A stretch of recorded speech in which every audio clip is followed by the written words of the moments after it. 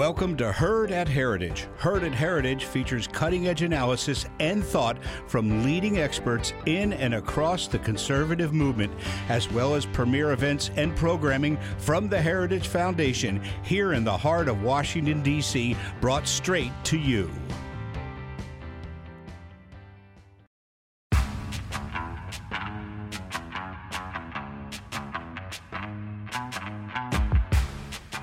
Hello and welcome back to the Power Hour, the Heritage Foundation Center for Energy, Climate, and Environment's podcast. I'm your host, Jack Spencer, and I'm joined today by my colleague, Travis Fisher. Travis, how are you doing today? Doing great, Jack. How are you doing? I'm doing outstanding. Do you know what I'm about to be up to? No good. No, the opposite of that, good. You know why? Why? Because I am loading my family, which consists of my wife and my daughter, onto an RV. And we are going to drive said RV all the way across the country. That does sound pretty cool. It's not technically all the way across the country. We're going like out to Yellowstone, the Grand Canyon. We're not going all the way to California. You're going to avoid the left coast.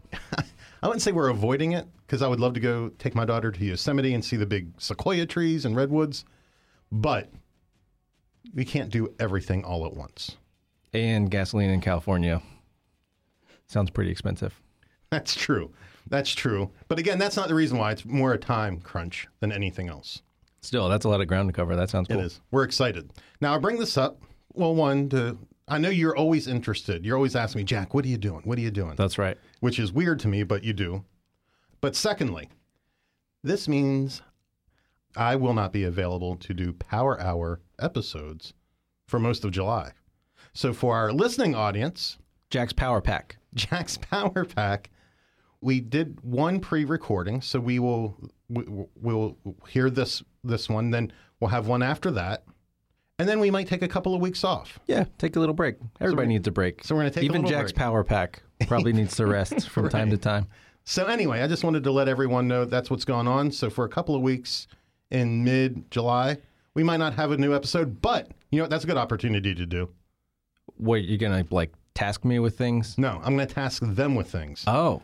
To go back and listen to some other ones, some of our highlights. We've done like 20 of these things so far. Yeah, we got some good stuff. So there you go. Now, but we're back in August, though, right? We are back in August. Okay, good. Now, I'm going to be excited. I'm going to bring new energy. I felt like I've not brought enough energy to the podcast. I'm going to bring a new commitment to energy to the podcast in August. That's what I guarantee you and everyone in our listening audience. You heard it here first. Jack's Power Pack. He's going to come back even more powerful than before. There you go. Now let's see. What's next on our agenda? Do you have any ideas? I got a lot of opinions. No. Let me just tell you. You need to tell people how to reach out to us. Oh, that's right. You can send us an email, thepowerhour@heritage.org. We'll read it. We'll respond to it. We'll take it into account. We won't always do exactly what you ask, but we will take it into account. We will take it into account and make an effort to do it. Now, I know some people have suggested some folks. We're trying to get them. If we haven't gotten them so far, that doesn't mean that we won't continue to try. So write it down. What's that email address? thepowerhour@heritage.org. Very good. So let us know what you're thinking. I'm behind a couple of emails, but I'll get to everyone before I head out on this RV trip. And then we'll respond. Now, Travis, my friend, I have but one question for you. What's that, Jack? Are you down for the coal life? I think I am. I might need you to elaborate a little bit, but I'm at least intrigued. Do you dig coal? I don't mean mine. Like, you know, the kids say, do you like coal? Oh, like when Trump had the hard hat and he was like, Trump digs coal? Yes, like that. I did appreciate that. I dug that. I'm going to say this. I'm not just down for the coal life. I dig coal. I like coal. People don't know this, I have a long history of being around coal. I grew up in Western Maryland, a little town called Mount Savage, old coal mining town. It's where they built the first iron rail in America. You know why they were able to do that? Because they had coal. Shout out Mount Savage. The first time you told me you were from Mount Savage, I was like, of course Jack's from some place called Savage. Savage. It just makes sense. I mean, Jack is a savage, just to be clear. A tamed one. Now, growing up around coal, Mount Savage, a lot of the culture there was around coal. Now, by the time I grew up, coal had been on the decline and manufacturing in that part of the world had been on the decline. But I grew up around old coal mines where that was where I spent many of my days growing up. That's where we recreated. We rode motorcycles on these places. I don't know if this was the right thing to do, but I am who I am. I made it to almost 50.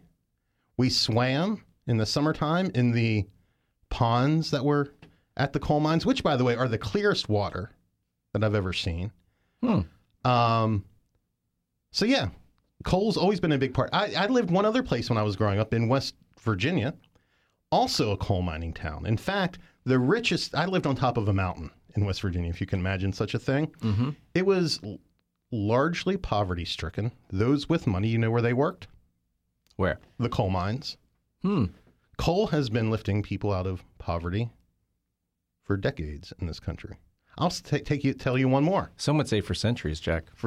Yes, they would be correct, and I would be wrong. I currently hunt as much as I possibly can. I've seen the bear skin. You know, in the backdrop. Your office at home is yes, it's got a giant bear on the wall. Do you know that where I hunt is a reclaimed coal mine? I own 50 acres of reclaimed coal mine area, which is beautiful woods, teeming with game. You know, I didn't know you had all these ties to the coal industry. That's nice. I do have all these ties to the coal industry. And so anyway, it gets on my nerves that coal gets such a bad rap, which is just insane to me. It has, as we talked about, has served America well and the world well. It's lifted literally millions, if not billions of people out of poverty, provided jobs in towns like Mount Savage, Maryland, supported communities like Mount Savage, shout out Mount Savage, and of course, people like to say that coal is dirty, and it's just not true. I tell you it's not true. And we're going to learn more about that. A new modern coal plant is extremely efficient and very clean. To compare coal's industry, to compare today's industry to yesterday's, is patently unfair and purposefully deceitful as far as I'm concerned, and that aggravates me. Producing energy with coal, literally like every other industrial process, has gotten cleaner over time. And denying Americans access to this critical resource and using its alleged environmental problems as a justification is just untenable to me. And it's even worse when this dynamic is used to stop developing nations from using coal. I was reading this write-out from the White House on Biden's recent meeting with the Prime Minister of India. Yeah. Talking about how they're all into windmills and everything. This, by the way, I have a short piece coming out on it.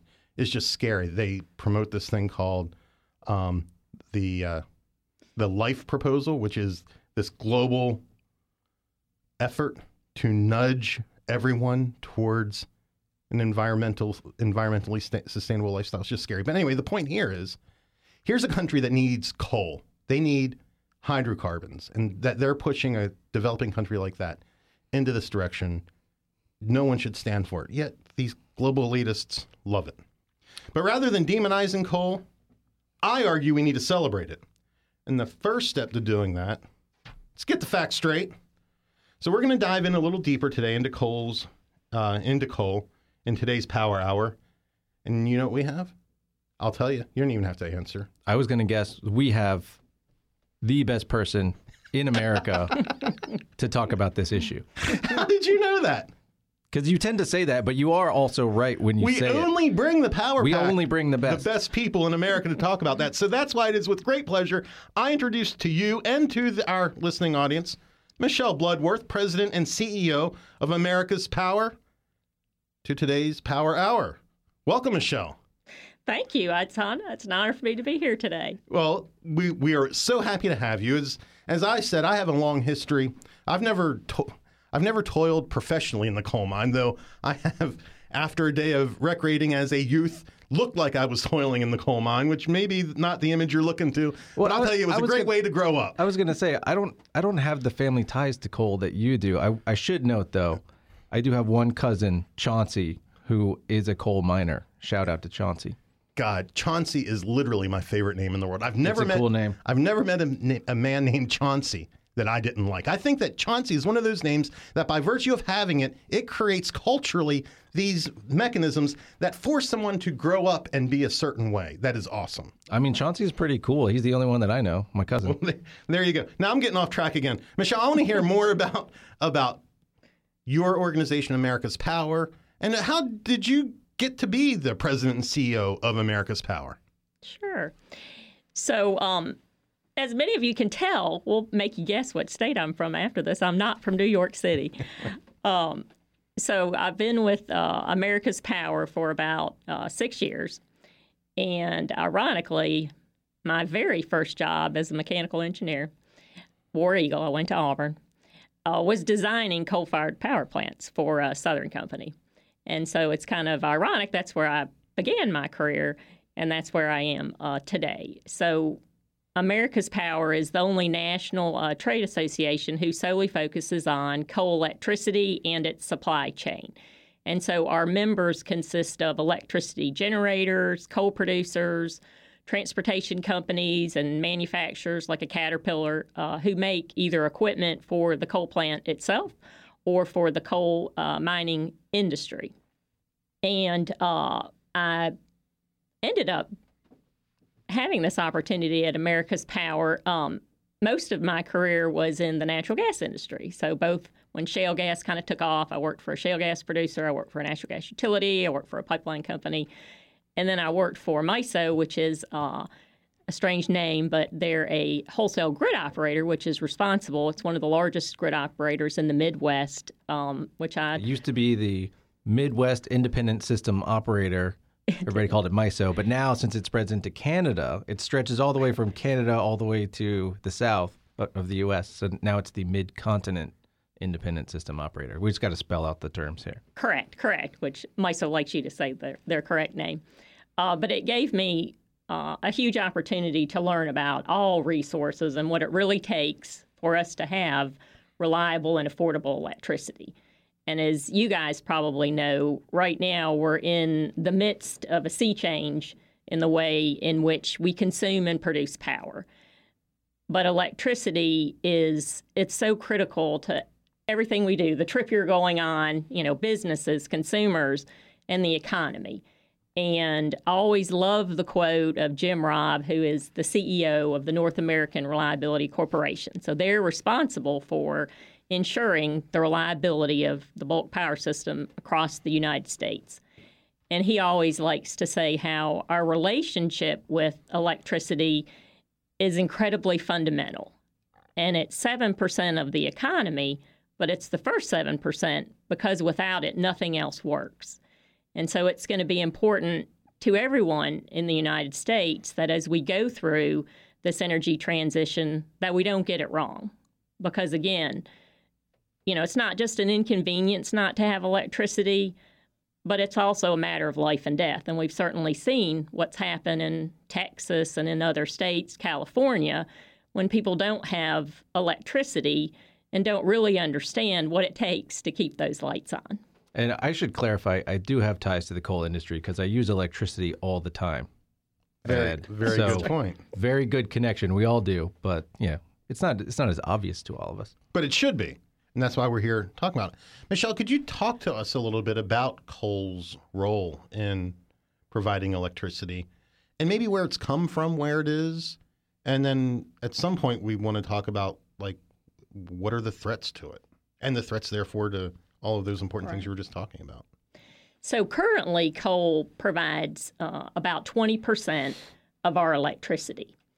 And we've always supported a genuine all-of-the-above energy strategy, not just one that has lip service, but one that also supports coal. Because we need, as you said, Jack, we need all resources, whether that's coal, nuclear, oil, natural gas, wind, solar. Because as we electrify this economy, we really need more dispatchable resources, baseload, coal, nuclear, and even natural gas, as we go through this energy transition. And coal certainly has been very affordable. It's got a lot of reliability attributes, all these essential reliability services that are necessary because they're big mass rotating equipment that have on-site fuel. And so when you have a really, really cold winter like we did during Storm Elliott, the coal fleet provided the majority of the increased incremental demand in order for when either the wind didn't blow or the sun didn't shine or we had interruptions in the natural gas supply system, because a lot of different industries use natural gas where coal is primarily used for power generation. It was able to fill those gaps. And so what is a concern, certainly to not just myself, but to electricity experts across the United States, is that we are now in a period where we're headed toward a reliability crisis, because about over 50% of the coal fleet has been retired. Some of that has been economic reasons. Some of that is environmental regulations that we don't believe are sensible or flexible, that have put a lot of cost on coal plants. And also just, to me, it's kind of biased preferences because people don't understand the importance of the coal fleet, a lot of ESG pressure. But we feel like now that a lot of these electricity experts are warning that we are losing more coal plants than we can get constructed new capacity with the same value, the same attributes, that 2/3 of the country going into this summer are at risk of blackout. I mean, that's unheard of in a country like the United States of America. You talked a little bit about economic reasons. Having followed this for years, but I don't have deep expertise in the coal industry on either the production or the mining side. I want to focus on the production side. It seems to me that I'm not saying when you said it, but when wind and renewable advocates argue that that coal is going away because it's not economical, that seems disingenuous to me, because two things are happening, and I'm wondering if this is correct, and if so, could you describe it? There are external costs being placed on coal through regulation, unnecessary regulation, and other policy choices that inflate the cost of coal artificially. Simultaneously, those renewable sources are being subsidized to make them appear cheaper than what they are. And that when you combine those two things, in that world, coal is less economic than it otherwise would, or coal is not economic in some instances. But that's not a real world. That's a policy constructed world. Am I right? Am I wrong? Can we talk about that? Yeah, no, you're totally right. So one of the biggest challenges with the coal fleet, and he likes to hear that he's totally right. We'll keep a tally. That's only one time. I'm trying to keep up with the guest this time. We had a guest who said it must have been 5 times, and I only said it once, and he has never forgiven me. So, Jack, you're absolutely right. You did miss one thing, though, the mandates.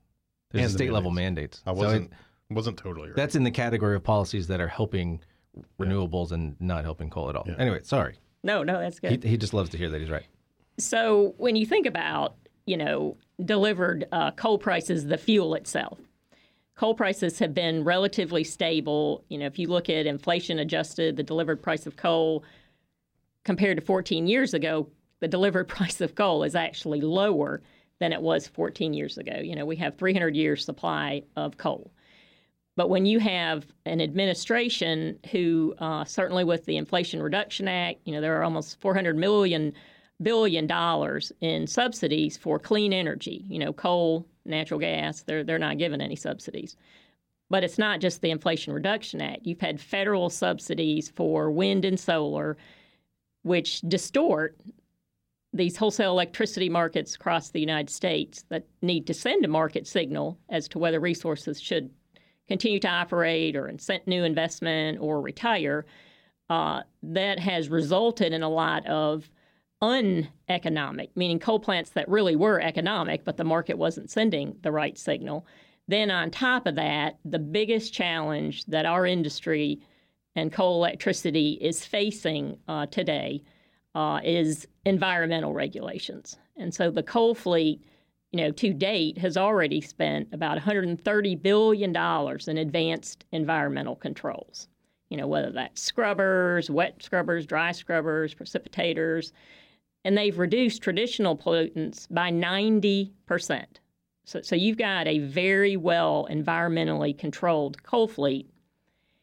But unfortunately, because this administration's anti-fossil fuel and war on coal, we've got 6 environmental regulations that are being pushed out in a very hasty, hurriedly way without understanding the reliability impact of what that could do if it basically requires and mandates the retirement of the remaining coal fleet when we don't have technology. Then obviously that's why all these electricity experts are saying the pace of this transition needs to be gradual. We need to make sure that we have transformational technologies in place and generation constructed that can replace fossil fuel plants. And today, we just don't have that technology. One might even argue that government doesn't even need to. Government has so many things to do, so many important things to do. One could even argue it can just leave this whole thing alone, and that an energy transition will occur when someone figures out how to make electricity and generate power more affordably and more cheaply than what has come before it, which is what has always happened and will continue to happen if the government would get out of the way. In fact, one might argue, that by subsidizing preferred approaches, they really set this whole process back because it prevents capital from flowing to the best ideas and putting aside, I believe from a public policy standpoint, in a neutral fuel choice. Like, I don't think government should get involved in what choices are made. If there's a regulatory standard to set, then set the regulatory standard, let the market happen, and then a transition will happen organically in a way that allows all of the good things that you just said need to happen before transition to happen to actually happen. So, Jack, are you saying the U.S. Environmental Protection Agency has a political bias? Yeah. I'm shocked. Yeah. I want to get into a few of these rules. We'll get into the details, some of which might be boring, but they're important because it's not like we need all of the new rules. We already have a bunch of rules. We even had a lot of coal plants closed because of the MATS rule, which was the mercury and air toxic standard, which ostensibly was to clean up mercury. And who doesn't want to do that? But you check into the weeds of the rules and it says, oh, well, all the benefits from this rule are going to come from PM 2.5, which is fine particulate matter, which is controlled by a completely separate EPA standard. So we're already sort of in this bizarro world of EPA standards not really doing what they're supposed to be doing. That was 2015. What are a couple of the rules now? I know you're deep in the weeds on all of them. I've focused a little bit on the power plant greenhouse gas rule because that one's especially bad. But we've got, it's like a shotgun blast of, like you said, 6 rules. Which rules are you talking about? Well, so to me the most onerous rule is the Clean Power Plan 2.0. Right. And then we have the Ozone Transport Rule, which impacts 23 states. We had 5 of the largest grid operators say if that rule is finalized in its current form, we are going to have major reliability issues. EPA went ahead and finalized it. So on that rule, now, obviously, you have a lot of states who are litigating that rule, attorney generals, and there are a lot of industry that is also impacted. It's not just coal, it's coal and gas, and it's also large industrial manufacturing plants are also impacted.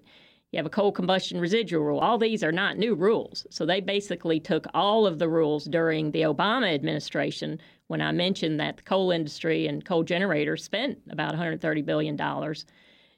They basically are either overturning states' implementation, they're taking authority away from the states, giving it back to the federal government, where the states were already implementing these rules in a way that was best for the environment and best for reliability and best for the consumers in which the state that they reside. But the Clean then you have the match rule, which we have owners of power plants that invested a lot of money to comply with the original match rule. This one is even more stringent than the last one. But the carbon rule is the biggest overreach that we've seen. So many of you may not remember, but during the Obama administration, the EPA, tried to finalize the 2015 Clean Power Plan. And this Clean Power Plan 2.0, as EPA is calling the carbon rule, which they have just proposed, is really to replace that rule. Well, that rule was overturned by the Supreme Court because the Supreme Court said, EPA, you have way overreached, and you're trying to determine and transform an entire electricity grid that is not within your authority. There's certainly going to be a lot of litigation, which is unfortunate. I mean, that's a lot of money for consumers, for industry. If this Environmental Protection Agency worked and listened to what the leading electricity experts are saying in the United States and worked with the industry to make sure that the rules were sensible. We're just asking EPA to do reliability assessments to make sure before you finalize the rules, not just us, CEOs of large PJM, NERC, they're saying, please analyze and work with us because we do know how to ensure reliable electricity before you finalize these rules. And that just hasn't been happening. And that's why you have two of the FERC commissioners saying, Federal Energy Regulatory Commission, we're headed toward a reliability crisis. When at a Senate Energy hearing, all four of those FERC commissioners, whether they were a Democrat or Republican, when they were asked the question, do we still need coal electricity? Every single one of them said yes. Yeah. I think, when I think about the interplay between the reality of what you do from an industry standpoint and the reality of what consumers deal with from a energy use standpoint, we have what you just talked about with the Clean Power Plan. Then you layer on top of that this new tailpipe rule, which is going to, if successful, completely transform by virtue of government mandate or dictate more than mandate, the choices Americans have in terms of transportation. They're going to force people into electric vehicles. And that's going to put tremendous demands, tremendous supply pressure on you. And I don't know how that resolves itself absent mass blackouts, absent huge spikes in prices, absent, the market will work. The market will cause huge price increases. New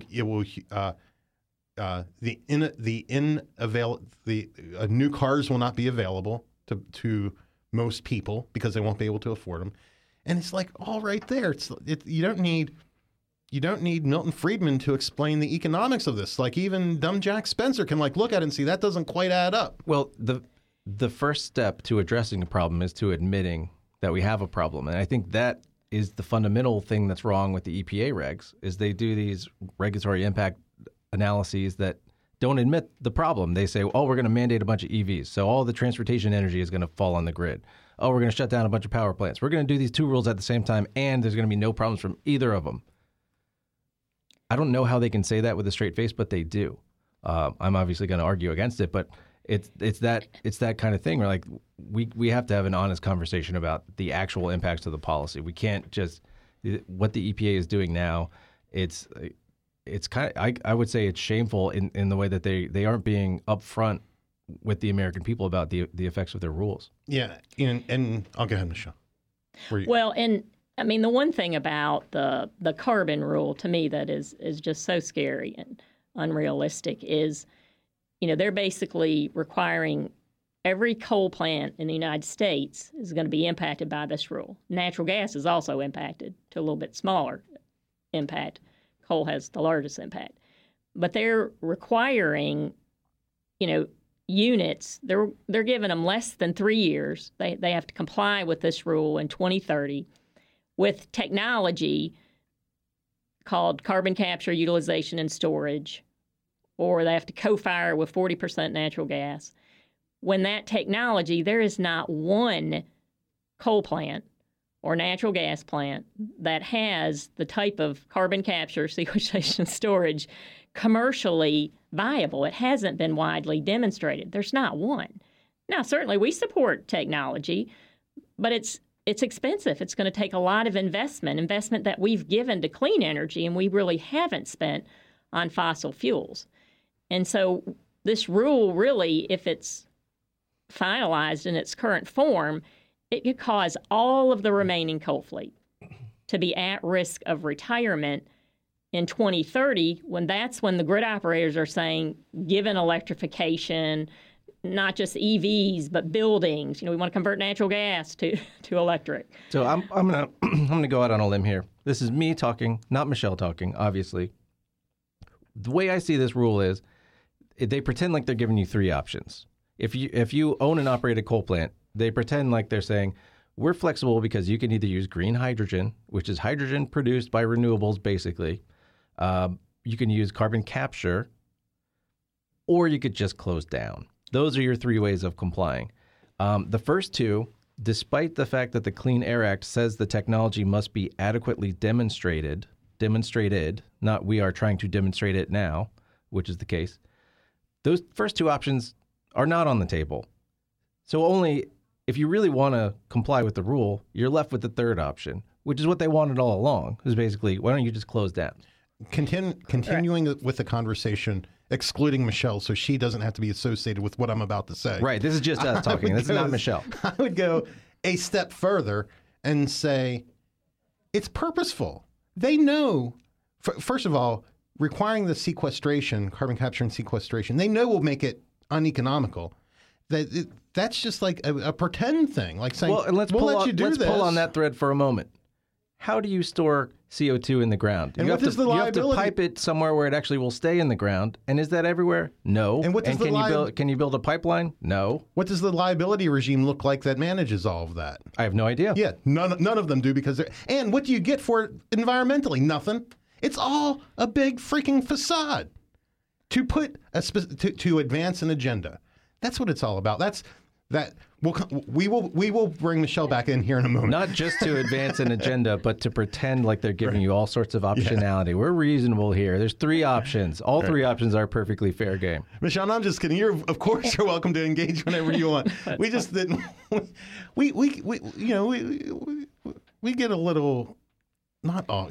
We like to. We have thoughts on these things. That's all. So, I mean, let's say you're a 40 to 45-year-old, coal plant, but you still have 15, 20 more years of life. You maintain it well. We have coal plants well over 65 years old. But to install CCUS, on average, it's about $1 billion. $1 billion. That's on top of all of the other environmental costs with all those other 6 rules or 5 rules. And then on top of that, a CCUS project from start to finish takes about 9 years. They're only giving you 3. So coal plant owners and who obviously aren't getting enough revenue to pay for $1 billion, and they don't have the huge subsidies, that wind and solar have, they're going to make that decision to close that coal plant. It's going to be a lot of stranded investment. It's going to be a lot of jobs. I mean, all these small communities in coal mining, states and localities, they depend on that revenue for schools. And if we all want to have technology, whether it's CCUS or a different type of advanced coal technology, then we have to maintain that coal supply chain and all the industries that support coal electricity. And back to your point, if you look at global greenhouse gas emissions, and you look at the impact based on EPA's own analysis, it would reduce this rule will reduce greenhouse gases less than 0.1%, because China has the largest coal fleet in the world. They're the largest emitter of greenhouse gases. Well, you know what? For every coal plant that's retired, they're probably building 2 more new ones. They're building more just new coal plants than the entire U.S. coal fleet. So you could shut down every coal fleet in the United States, and it is not going to make a dent in greenhouse global gas emissions. But it will make a dent, a huge dent, in local economies. Correct. for local culture and for the national economy, energy security, all of these things. It has a real negative impact. And we've seen it. Like, this isn't theoretical. We see exactly what happens to these communities. Now, I'm a free market guy. I understand that industries come and go. And that is hard enough in and of itself. But whenever industries go because as a direct result of government policy, just no one should stand for it. Just no one should stand for it. And here, one of the problems we have with this one is that somehow as a nation, we've been collectively convinced or told or whatever, propagandized that coal is bad. Like, it's just bad. Like, everyone knows coal is bad. And therefore, when it goes away, like, yeah, we'll let them build windmills. Like, that's what they always want to do. They'll build windmills. I'm like, it's the same as learn to code. And that government is doing this to people. I don't know. It just seems crazy to me. It just seems crazy. And I mean, people don't really understand, because we do need to put reliability and dependable power first. And again, I think all resources have a place. But intermittent resources, some people don't understand that a megawatt of coal or natural gas or nuclear is not the same as a megawatt of wind and solar. So coal plants are 5 times more dependable than wind, and they're twice as dependable as solar. So you have to add 5 to 6 times as many megawatts of wind to replace 1 megawatt of a fossil fuel that has retired. On top of that, they're intermittent. So when the wind doesn't blow and the sun doesn't shine, we have to have those other baseload resources until other technology, which even battery storage right now, we don't have long duration battery storage. And so every electricity expert continues to say we cannot sustain the pace of these retirements, or we are not going to be able to keep the lights on. Another aspect of all that is the physical footprint these different technologies take. Where I do have some expertise, I guess, is on nuclear energy. So I always think in terms of nuclear power plants, but I'm sure it's similar with coal. The coal power plant, I'm sure, takes up a relatively similar footprint to a nuclear power plant. And when you compare what a nuclear coal power plant produces in terms of that footprint to what a solar, the equivalent of solar production or wind production, especially if you go by actual production and not nameplate capacity, it's an unbelievable amount of land that those things take up. Correct. And so on top of the land, I mean, there's a lot of agricultural or community and even environmentalists that are pushing back. They don't want those big wind farms that use lots of agricultural land. Same thing with solar. And so there are a lot of projects that the administration is assuming is going to come online to replace, from these environmental rules, these coal plants. That is really not occurring. But coal plants also have transmission. Mm-hmm. So we haven't even talked about that.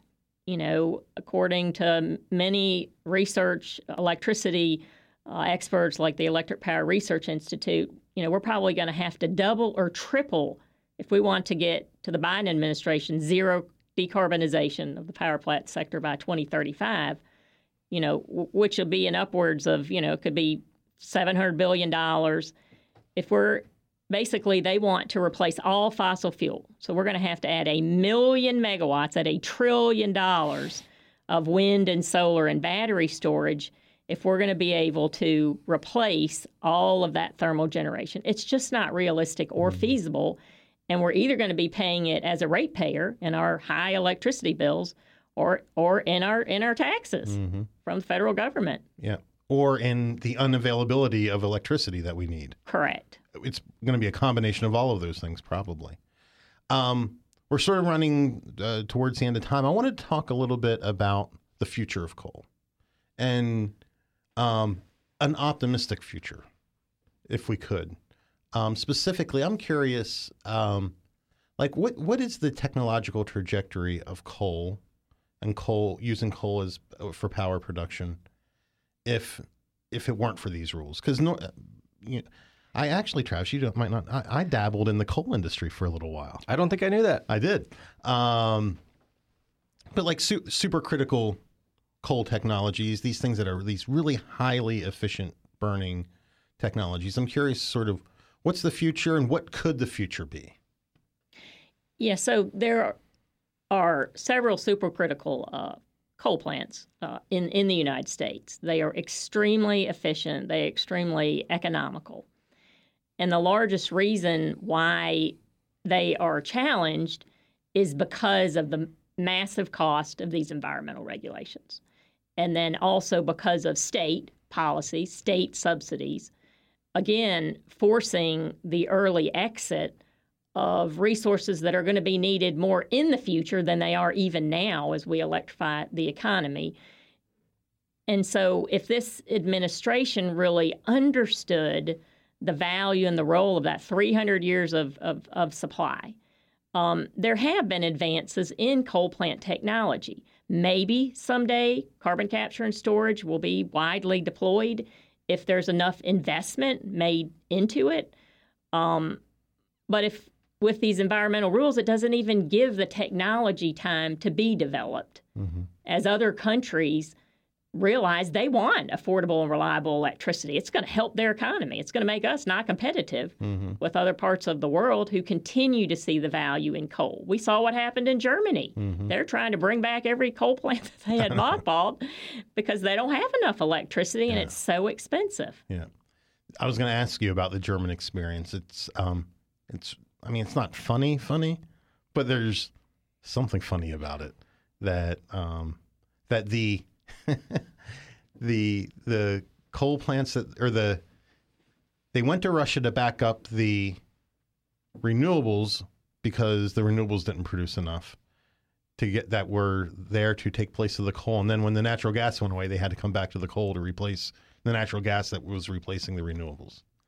And you can see us going down that same road, except I don't know where I don't know who's gonna backfill for us. Is the problem? Correct. And even during the invasion of Russia into Ukraine, coal has always been an insurance policy when other fuels are not available or too expensive, and so natural gas demand certainly went up. They were exporting a lot of LNG. We have a lot of LNG projects. We're supportive of that. But without coal, we don't have that insurance policy because coal prices remained stable even during that period. They went up a little bit, but over the long term, they've been very stable. So why get rid of something that's working and certainly is going to continue to be the backbone of our electricity system and provide us with economic development? If we're going to attract businesses to come to the United States, they need reliable and affordable electricity. How has coal handled general inflation? Has it sort of followed with national inflation, or has it been more stable? Coal mining costs have gone up. Labor costs have gone up, but it's pretty much tracked in inflation. Okay. So on the theme of optimism about the future, I've already observed that people are a little bit upset about either how slow the transition is going, if you're a huge fan of the transition, and things like, you have the land use problems for wind and solar and for transmission. And I think the time that you need to plan and site and all this stuff just for a new transmission line, we're not building that much in terms of large interregional transmission lines, which is, of course, what everybody that's pro-transition really wants. Do you think as people hit those headwinds and realize how large the obstacles are, that then they start thinking in terms of, well, maybe it is unwise to go ahead and trash all these power plants that we are using and work perfectly well? And, in terms of the policy, especially as the insurance policy, the hedge against other fuel prices and things like that, I think it'll become more obvious how wise it is to keep your options open and actual all of the above policy, as opposed to the forced transition. I think once people realize that the forced transition, no matter how hard you try to force it, it's still not easy. I think people are going to start to come around and say, well, maybe we should use the stuff that we have. And by the way, the amount of the fuel on U.S. soil is staggering. it is something like hundreds of years worth of current use rates. So it's not like we're running out. It's not like there is even necessarily an environmental problem. This is a very clean industrial process. So the higher the combustion temperatures and things like that, the cleaner the exhaust is. It's sort of I don't know if that's counterintuitive, but it was surprising to me. It's not like I wouldn't recommend that you go and burn uncontrolled coal inside your house. There obviously is going to be some side effect, but the industrial process, incredibly clean, incredibly controlled. So I think people are going to wise up. I want to get your thoughts on that. Yeah, and I think because, on average, high voltage transmission takes 17 years from start to finish because of permitting challenges. I don't want it in my backyard. Even some environmentalists are against building transmission. And so, I think right now we're at that pressure point because I would say 5 years ago, many of these grid operators and electricity experts, they were saying, well, this is going to be an issue 10 years, down the road. We don't really need to worry about it now. But they are calling out big alarms. They are filing comments with the Environmental Protection Agency saying these rules, the timelines, they need to be more flexible. They're requiring technology that is not commercially available. Our markets weren't designed to pay for $1 billion on an environmental control project. They're just not. Mm-hmm. And so, we also have had 12 coal plant owners, because of these warnings, to roll back retirement dates, saying, hey, I can't, I've got solar and wind in the queue and it's like 5 years down the road. I still need this thermal generation. Mm-hmm. And so we're optimistic with the state-of-the-art coal technology. The mining industry has invested lots of money in state-of-the-art mining technology. So if we just had an Environmental Protection Agency that worked with the industry to ensure that their rules were not going to have unintended consequences, then I'd be optimistic about the outlook for coal electricity. Absolutely. Mm-hmm. I hope one of my concerns is that the EPA, those who are currently running the EPA, are getting exactly what they want. These aren't unintended consequences at all. But to your point, Michelle, what we need, that's really what we need in this country, is a government, regulatory agencies who work with the people, who work with our industry to do what they should be doing, protecting public health and safety and basing those decisions on sound science and getting the politics out of it, getting the agendas out of it. And I don't think even, me, for whatever it's like, I get that we need some regulation. I understand that. And it's just that I have such distrust of what the regulators want to do that it makes me be skeptical of anything they do, because so much of it is so clearly not grounded to reality. Well, and they occasionally show their hand. So there was a quote, this is Gina McCarthy, the EPA administrator under Obama, said out loud in a moment of beautiful candor that because the compliance deadlines for the METS rule were so short, she basically said, look, even if we get overturned in court, which we won't because we have a beautiful rule and it's amazing, we've done a great job, which it was actually overturned. But she said, well, everybody complied anyways. We got what we wanted. That's what I'm worried about is happening at EPA again. They're basically flooding the zone, coming up with all these rules, tight timelines. So even if the rule loses in court, which I don't want to speculate on that kind of thing, my gut level, my read of the rules is that they're so bad that some part of it is going to get overturned. I worry that they're basically going to get away with it because they've already forced compliance on a tight timeline. And the fact that was like the stated goal of the previous of the Obama years, I'm seeing that again. That's what I'm concerned about here. Yeah, and in these 6 rules, they all have carrots. So if you agree to retire by 2028 or 2026, then you don't have to spend that money. So they're all designed to either give people a carrot to retire early or penalize them so much in that cost that they'll retire anyway. Yeah. That's one of the things, I'm always frank and honest, but I will be extra frank and honest right now, that has frustrated me from the industry side over the years is that it seems to me, and I'm not saying just the coal industry, but I would include the coal industry, generally speaking, not anyone specifically in the coal industry, that they have been too willing to take the carrots.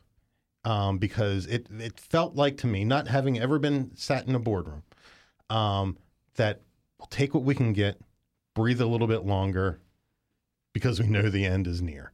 And that's what and you see, I feel like I've seen that, 10 years ago with, what was the big coal plan 15 years ago? They were supposed to build the coal plant that had carbon capture and sequestration. Kemper, it was in Mississippi. Yeah. What was the technology? What was the government program?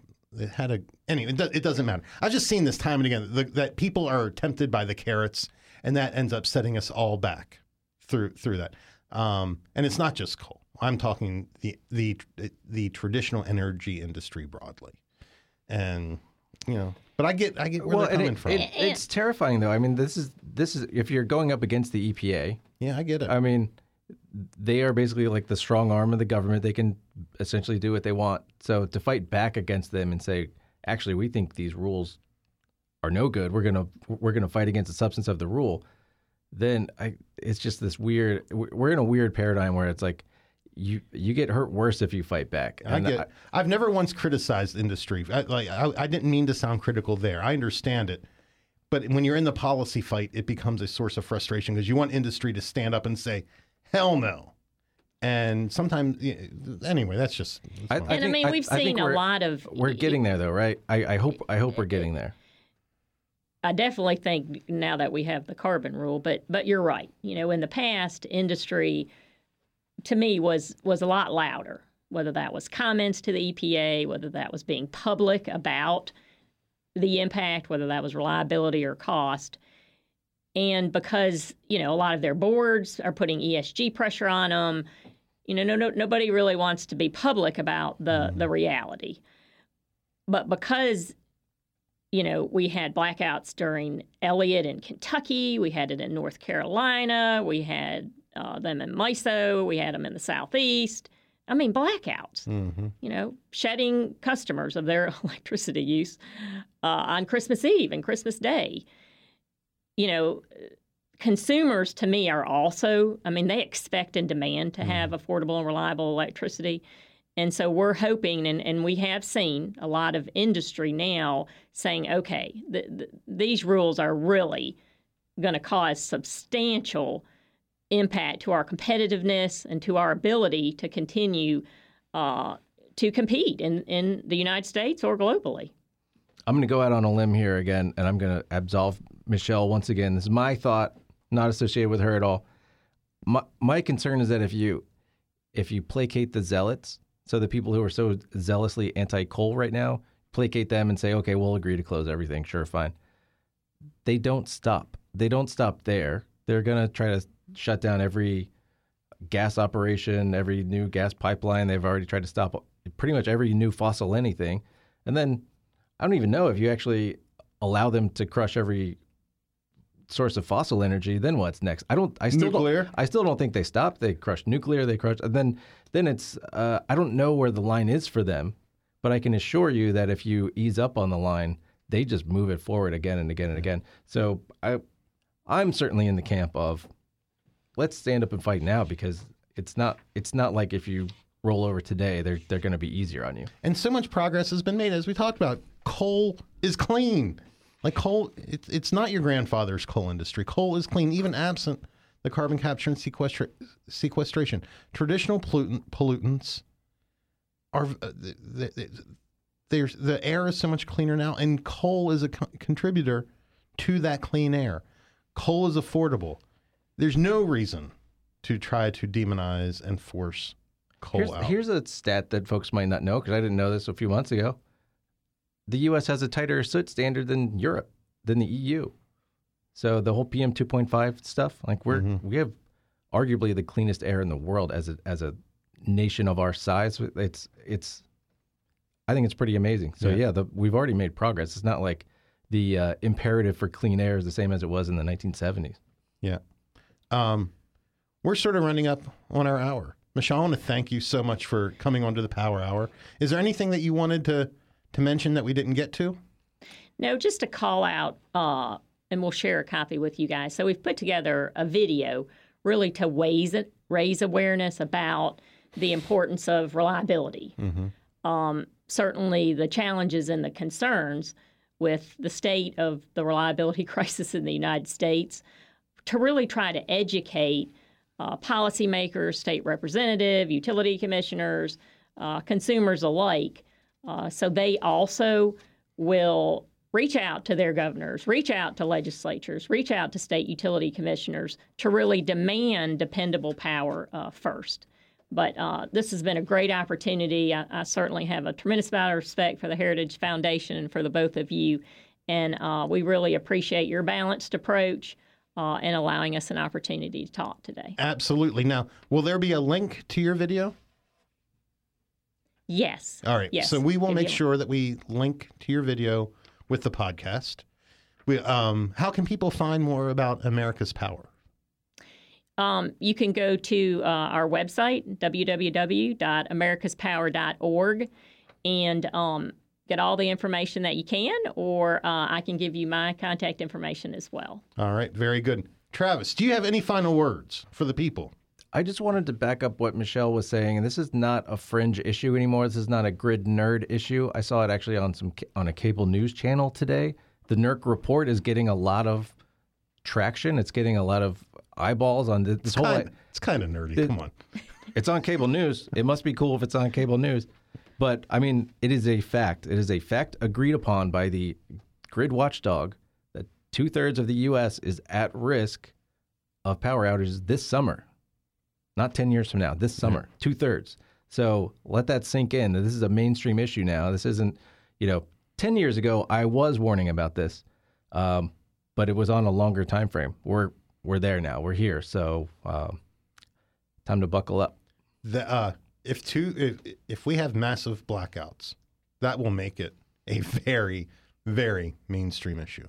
I mean, it's weird. Every summer, it's like we kind of roll the dice, because we're not depending as much as we used to on the stuff that we know is going to be there. We sort of roll the dice and say, well, we hope a lot of wind shows up. I know we're trying to shut this thing down, this podcast. I never let you shut down the podcast as fast as you want to. It's a really good point, though, because what these policies do is they chip away at the margins. Margins. And it all seems good until it's not, and then it collapses. It's the same thing as every big systemic collapse that you have that's caused by government. It's because they do these things that whenever you start with a strong system, it seems like you can do them until the tornado comes through or whatever the thing is. And then you have this massive destructive event. And that's what we're headed toward. No question. Yeah, it's how we go broke.